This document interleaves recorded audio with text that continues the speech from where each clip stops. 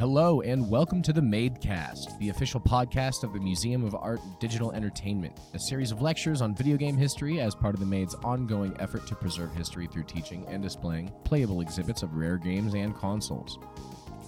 While life in the time of COVID has forced us to close our doors, the support of people like you has allowed us to continue to bring history to you through lectures like the one you'll hear in a few minutes.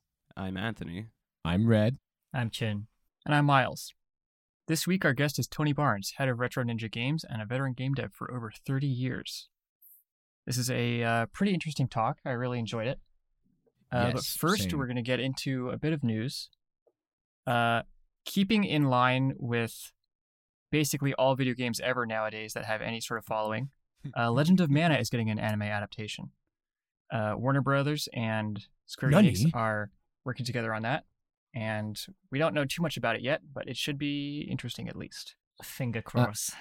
Yes, I'm also interested to see how Warner Brothers is going to handle an anime adaptation. But that's just they have. I'm sure they have enough money to hire great artists. So I don't know. We'll see. I feel like I start having nightmares. Don't worry. The nightmares will come. The nightmares will come. That's the secret of Mana. It's the nightmares. Get it? Because that's the other game. Mm-hmm. The other one with Mana. The other one.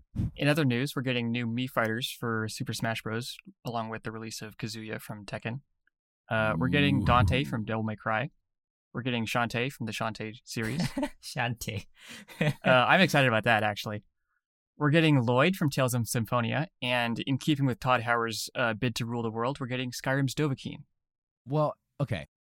As long as there's gonna be a shout you can do, or just throw the ancient helm at somebody, then I'll be happy.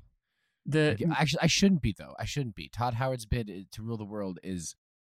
Listen, he's doing it. He's winning. He is. He's winning, and it started with Xbox. He was like, so now, as a PS5 fanboy, I'm not going to probably get Elder Scrolls 6 for a year after its release. It would be great if they add music too, like the very classic one. Ooh, that would be pretty great. Honestly, if the one bid that I need Todd Howard to do is the Mii fighter shouldn't have been Dovahkiin. It should have been Dogmeat. And that's all I need to say about that. Should have been Dogmeat. Which, in is other news, R.I.P. River, the dog that was actually the model for Dogmeat in Fallout 4, recently passed away a month ago, or a couple weeks ago, rather. But rest in peace, River the dog. You will be missed. Dogmeat was you a good will live dog. forever in the game as a name Dogmeat. But I think it's about time we throw it on to Tony Barnes. The news well, I'll talk about Smash later. Just started playing a Switch. Picked it up before I had a little break. So I am looking forward to using all of these Smash Bros. Characters. But we need to throw it over to Tony Barnes to hear him talk about his start in the industry and what he's doing now, as well as his game Run, Die, Run. Run, Die, Run Again. You'll hear a lot about it. Without further ado, here's Tony Barnes. And we are back here with Tony Barnes. Tony, welcome. Hi, how you doing? Tony, I don't know where to begin in your illustrious career. You've done so many wonderful games that I've enjoyed, from the Strike series, Urban Strike, Jungle Strike, and the Buffy the Vampire Slayer series, to, all sorts of things, like Crew Ball. Why don't you take us back to how you got started with programming? I actually wanted to be first I wanted to do comic books and was, drawing and all that fun stuff. And then I wanted to be an animator. So I was in a class, my school, it was interesting because we had a lot of people who left that school or their kids went to that school, and they were actually working for places like ILM and whatnot around. So I was kind of surrounded by media in general. And our school got Apple II computers, donated because we also had, Apple connections, and nobody knew what to do with them. Like the teachers were just like, I don't know, play Oregon Trail and here's some math stuff. If anybody knows how to use this, have fun. So I raised my hand and said, "Oh, I know how to use it," which I didn't. But as the mantra for today's age is "fake it till you make it." Um, I just wanted time on the computer and whatnot, and just felt really drawn to it. So that was like when I was like 11 or 12, and I I found it easier to move pixels, to actually figure out how to program and to move pixels than it was to sit there and do stop motion or hand drawn animation. So that's kind of the start of it, was just making, Pac-Man and Space Invaders basically in sixth grade for me. Where did you get that programming knowledge from? From the books, the sort of procedural how-to basic books? Uh, that came shortly after. Yes. So there was a kid. He was an eighth grader, so he was like, ooh, this old guy to me, and he had made some simple maze game, and I have no idea where he learned what he learned, but I was amazed by his maze game, and he pushed the break key, which most people don't even know what the hell that is. And he pressed the break key, and then he typed list, which, and again, nobody knows what the hell that is. But and all of these words just flew by on the screen, and he said, "That's what makes it go. Have fun." That's And amazing. so I just sat there and I started. He said, these things right here are variables, and these are words that the computer understands to make things go. Have fun. So I fiddled around with some variables, see what made things tick and made things change and broke stuff. And then just kind of grokked my way through his Pac-Man maze game that way. And then probably, I don't know, a few months later or so, my mother was like, "Oh, you're into the computers." So, the computers, because that's how they talk.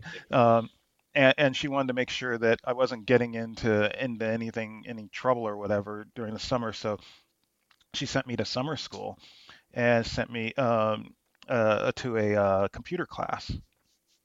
And we were like super dirt poor, so I think everyone that helped her helped me to get me into that class. What was funny was by the time I got to that class, it was a beginning basic class. By that time, I was far more like an intermediate basic, but and the class was at Lowell High School. Yay, go Lowell! And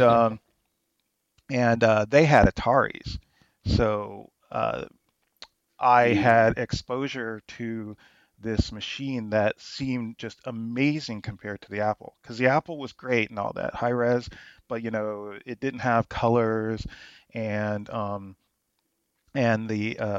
the guys in the class who were in the intermediate class next to me, they had a bunch of games, wares as the kids call them. Was this And the I 8-bit? Was this the 8-bit Atari or 16-bit Ataris? No, this is the 8-bit Atari. Okay, We're yeah, still okay, we're cool. still in the 80s. I Yeah. mean, so a lot of people will say like, how long they've been in the business, and or they'll use the words I've been making games or somehow associated with games for X amount of time. I don't count when I was 12 because even though I was making games, I wasn't in the business. I got into the business in 85 by actually making things that I sold. And that's kind of where that came from, was talking to these kids in the intermediate classes and stuff, and they started teaching me techniques and things, and they were very Atari focused because they had the Atari. And so I would actually, again, I mentioned I was poor and all that fun stuff. I would actually write in class code on notebook paper, and I had like a notebook, and I still to this day write down all kinds of stuff on a notepad. Um, but I would Mm. write out my programs on notebook paper, and then I would take it to a friend's house or somebody that had an Atari, and I type it in, and then Mhm. debug from there, and then eventually like save up for a floppy disk because a five and a quarter back then would cost you like $10, I think, which is probably what's that the equivalent of nowadays? Like $40 or something ridiculous. Yeah. Well, And certainly a double-sided did. Yeah. well, no, I had a hole punch. That was the old school way of making something double sided. Yeah. But yeah, I saved up for a disk so I could actually take the program that I was making away from my friend's computer. Mhm. Um, and eventually I made a game that way and sold it to Antic. Mm. I which is I loved Antic magazine, and that was in the Bay Area in San Francisco. I was born and raised, um, so it was easier to go to them than Compute, which you were asking about books, and Compute is the Compute's Book of Atari, Compute's Book of Atari Volume 3, Mhm. Compute's Book of Graphics, all of those books, which I still have some of them. Those were like my foundation for, and Compute and Antic magazine were also my foundations on, how to make games essentially. Mhm. Because like I said, the guy just kind of, the first guy with the Apple just threw me at it, and then I was kind of in this weird place with the summer camp. When I got a hold of the books, I just went through them and learned how to move something across the screen and how to detect whether it hit something and make a score and all that fun stuff. So how did you go from Antic to the more established companies? I mean, some of these companies you've worked at in your career, you've gone back to them multiple times. Like you've some of the big boys. I mean, you built quite a career out of this. Um, yeah, so Antic, like I said, I grew up with Antic, and like I was sitting there, and their submissions started, becoming not as cool. JD Casing wasn't throwing stuff out every 5 seconds. That's a guy who made a lot of really great stuff for the Atari, Mhm. and I knew they were in the city. So I made a disc and that had 3 games, and I literally walked it into their offices and Mhm. handed it to them. And I know that the receptionist, she was just completely confused. Like, what is this? Who is this kid? And he's handing me this disc, and I didn't think anything would happen or come of it. But a few months later, I got a letter that said, "Love your stuff, love everything about you.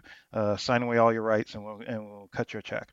Um, so I did, and here I am, this 14-year-old kid, and I got so for one of the games, which was called Dynamite Dan, which they renamed and kind of remixed into this thing called Escape from Hell. Um, they cut me a check for $2,500.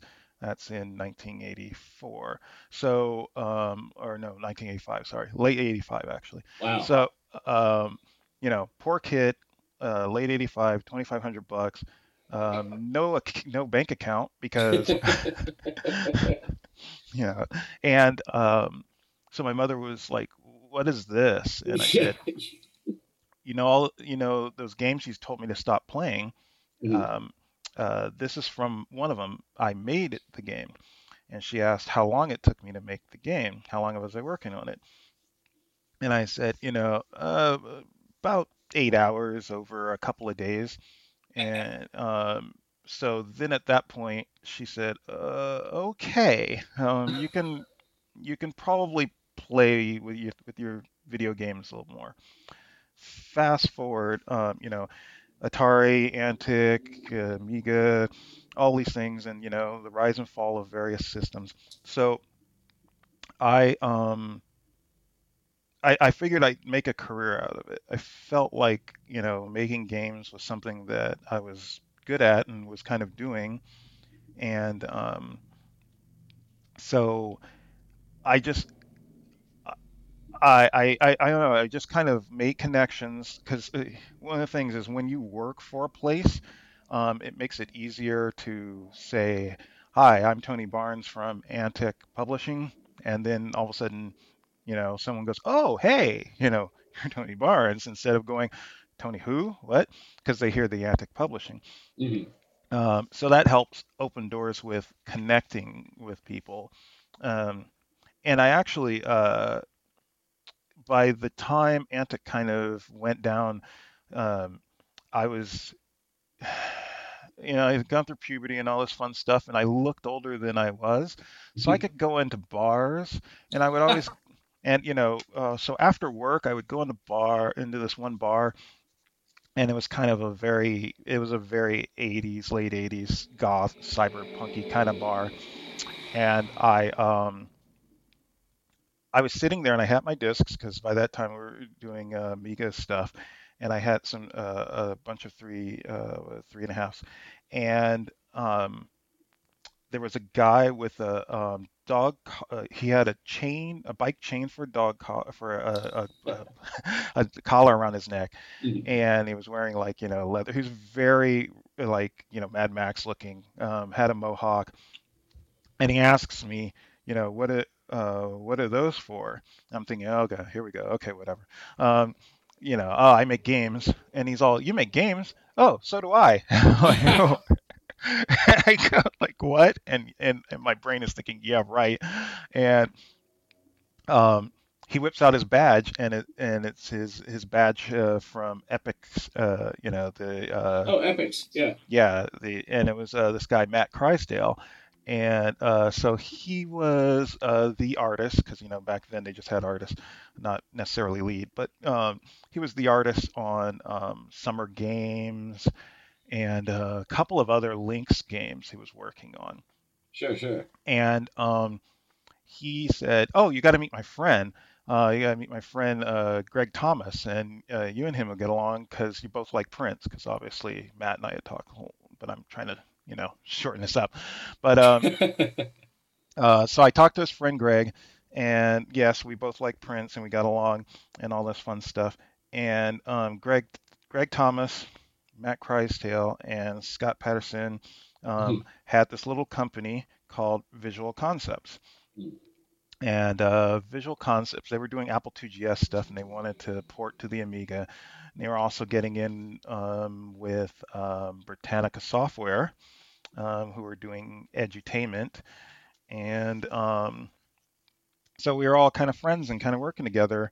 And fast forward, you're asking like big guys, like say Electronic Arts. Fast forward a couple of years, and Greg gives me a call and says, "Hey, EA is looking for someone who's like a designer with some coding background, and maybe can kind of jack of all trades kind of guy. Do you know someone like that?" And I'm all, "Oh, I don't know. Do I know someone like that?" Because Yeah. when you're a kid in the 80s, growing up in the Bay Area, and actually even probably not even the Bay Area wasn't, but it's like when you're a kid in the 80s, there's a handful of companies that if you're thinking, I want to make games, and who am I going to do it with? Um, and it's Electronic Arts, LucasArts, and like Sierra. Bourbon, Yeah. Synapse. Well, because I was in the Bay Area, I was Yeah. thinking about like places I could actually walk to or ride the bus Good to. point. Good point. So the opportunity to go to Electronic Arts was like, are you kidding? Yeah, dude. Okay. So Greg made the connection there, the love connection, because he was working with them on a few things. And we kind of made a pact, which actually we stuck to for a little while, that we would work on each other's games. We would always work on each other's games. So we actually, like, Visual Concepts did the port of Desert Strike to the Super Nintendo. And I worked on like, Madden and college football and like, a little bit on Claymates and Harley's Humongous Adventure and Clay Fighter, because we were kind of going back and forth working on each other's stuff. Yeah, and the Genesis looked almost like the systems you had already been programming, right? Oh yeah, the Genesis was, I mean, like, yeah, if you track certain people will have this progression and it makes sense now, where it goes Atari to Amiga to Genesis. Like that that progression for a lot of people, I think, makes a lot of sense. Those machines, even though you switched brands, they had the same kind of feel. And when you got in there with the 68,000, they spoke to you the same kind of language, um, and so yeah, like that was definitely my progression. So on to your current day. What are you up to now? Now, well, let's see. So after doing this for this is year 36, I think it is, or something like that. Um, th I what was it last year? It's getting fuzzy now, but right before COVID, I was like, kind of made a lot of money and a lot of things for other people, and I should probably be on my third company by now. Maybe this is the right time. And, no slight on Amazon, but the kind of things that we were doing there and that they wanted me to do there weren't really the things that were exciting me. And I really was like, I kind of want to get back to my roots. Um, and so I looked at like all of the everything lining up, distribution and tools and all of these things and said, okay, that's it. It's now or never or whatever. So I quit and started my own company, and it's called Retro Ninja. And I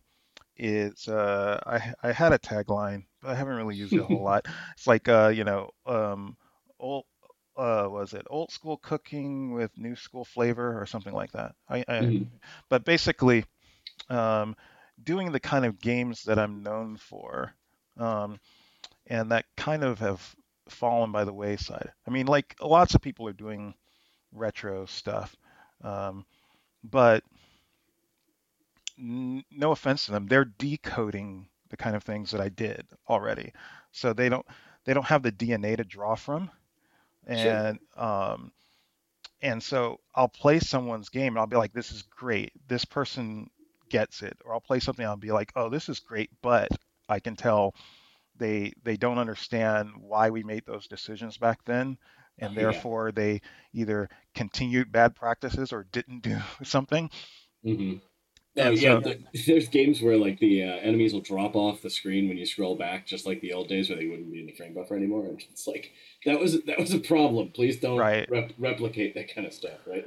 Yeah, I mean, when I was working on and this is also part of going solo or independent or whatever, is when I was working on Strider, which was a bucket list item for me actually. Like, Hmm. back in the day, there were a handful of games I was like, oh my God, if I could ever make games for a living, I would do this, and it would be like, Strider or Bruce Lee or R-Type.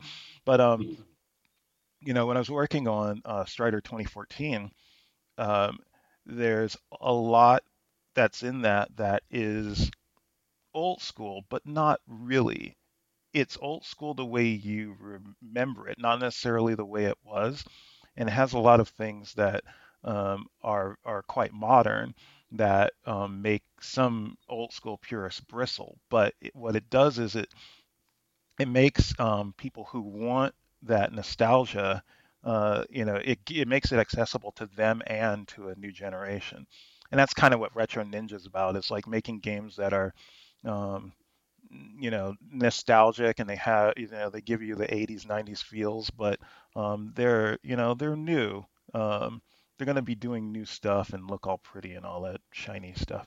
What are you developing? Run, die, run again in? Yeah, and Run Die Run Again is an interesting outlier, sort of, because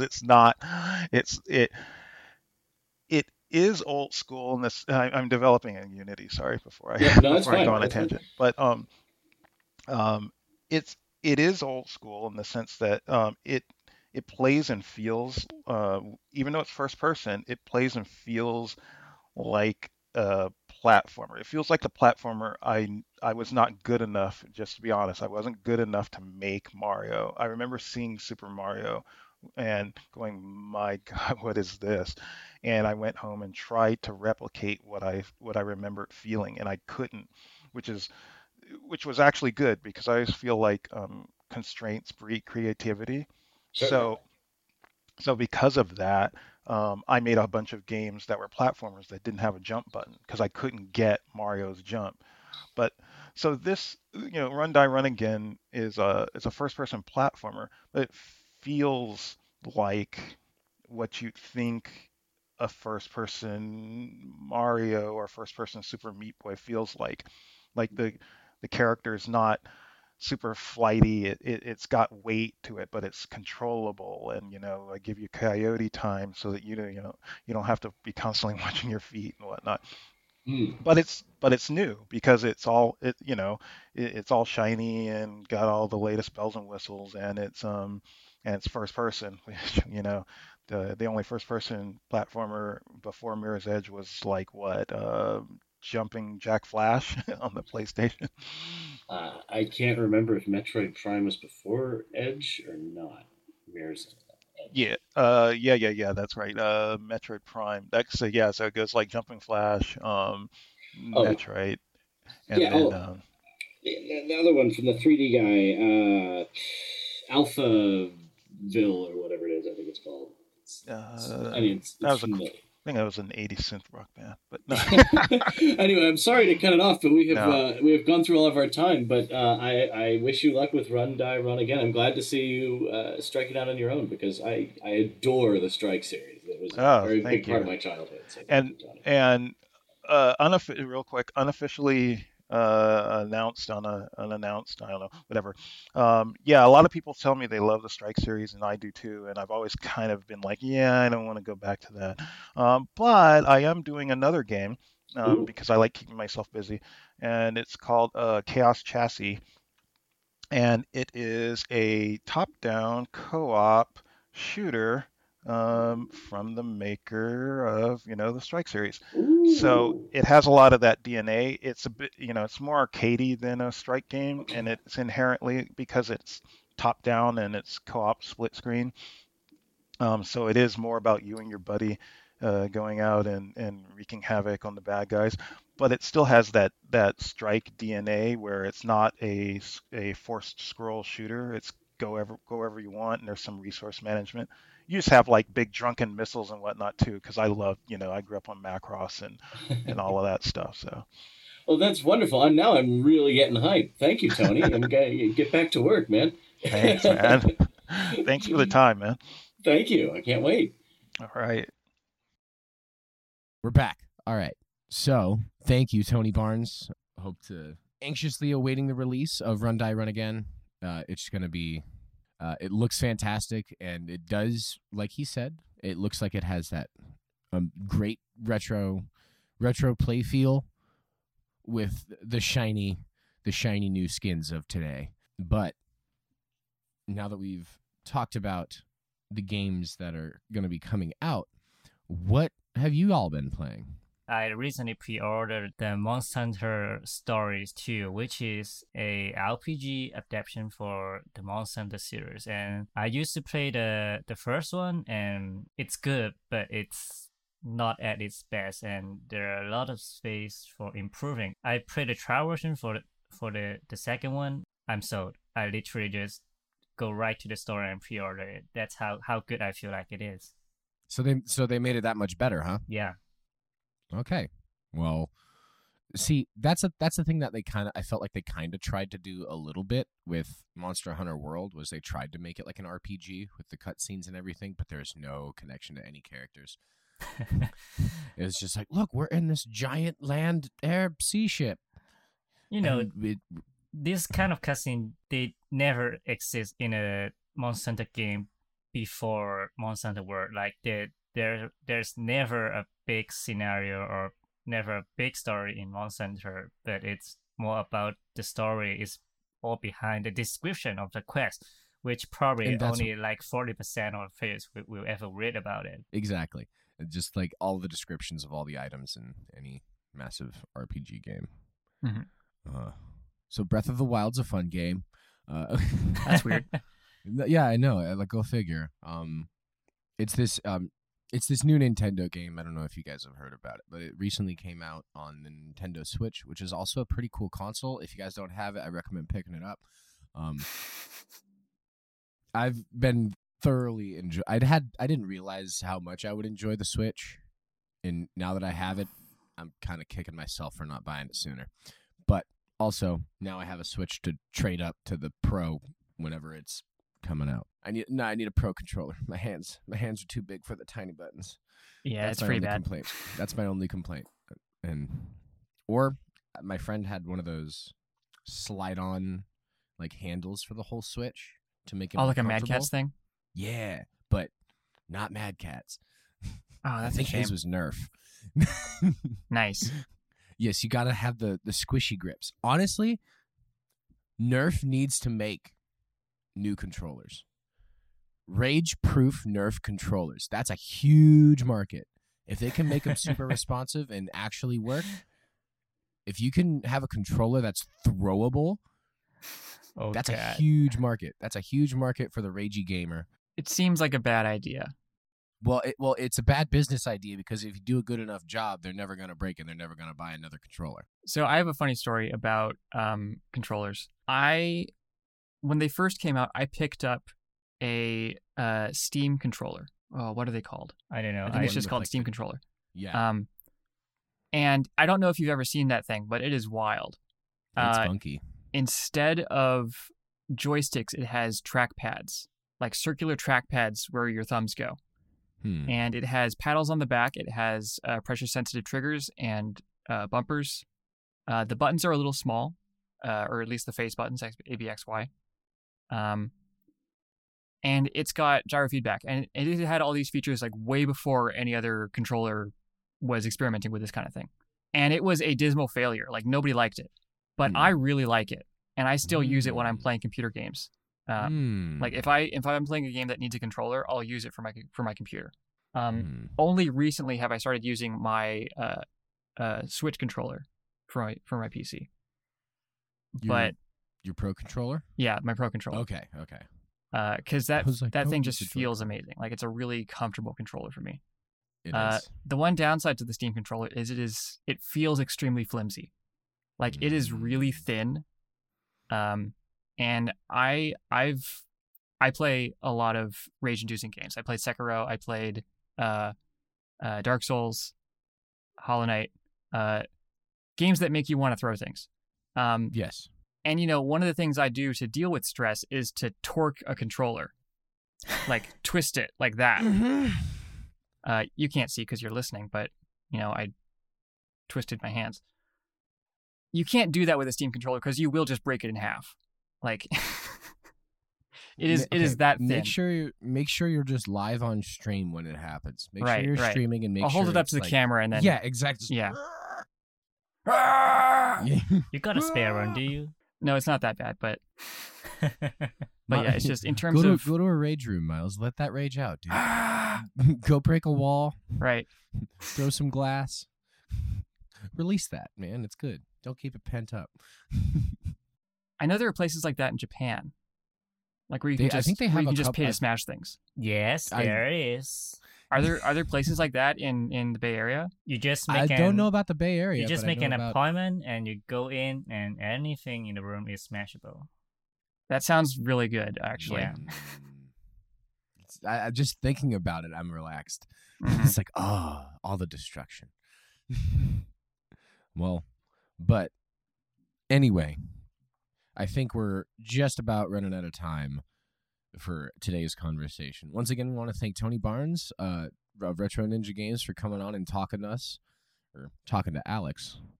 But we hope to see the finished product of Run Die Run Again very soon. Mhm. And as a piece of advice that he gave, the biggest interesting thing that I thought he said was some of these people in the new developments are like essentially recoding older games, but they don't understand the decisions behind the old code and the limitations involved. So they're repeating some old mistakes. So learn your history, everybody. Keep listening to the Madecast, and we'll help you make better games. We will personally teach you. We will personally come over and hold your hand and be character models for you. Never take advice. I from didn't us, by say the way. that. I didn't say that. I did not commit myself to being a character model. But, any other audio you guys need, we're your guys. So, I want to thank you very much for listening to the Museum of Art and Digital Entertainment's official podcast. If you have any thoughts, questions, corrections, or general museum ideas, please shoot us an email at info@themade.org. We'd like to send out a big thank you to everyone who donated recently and to our patron supporters who keep the Made afloat. Patron donors get to listen to this podcast 1 week before it's released on major streaming services, and we will continue that with future episodes every week. Till then, I'm Chen. I'm Miles. I'm Red. And I'm Anthony. Thanks, and we'll see you next time.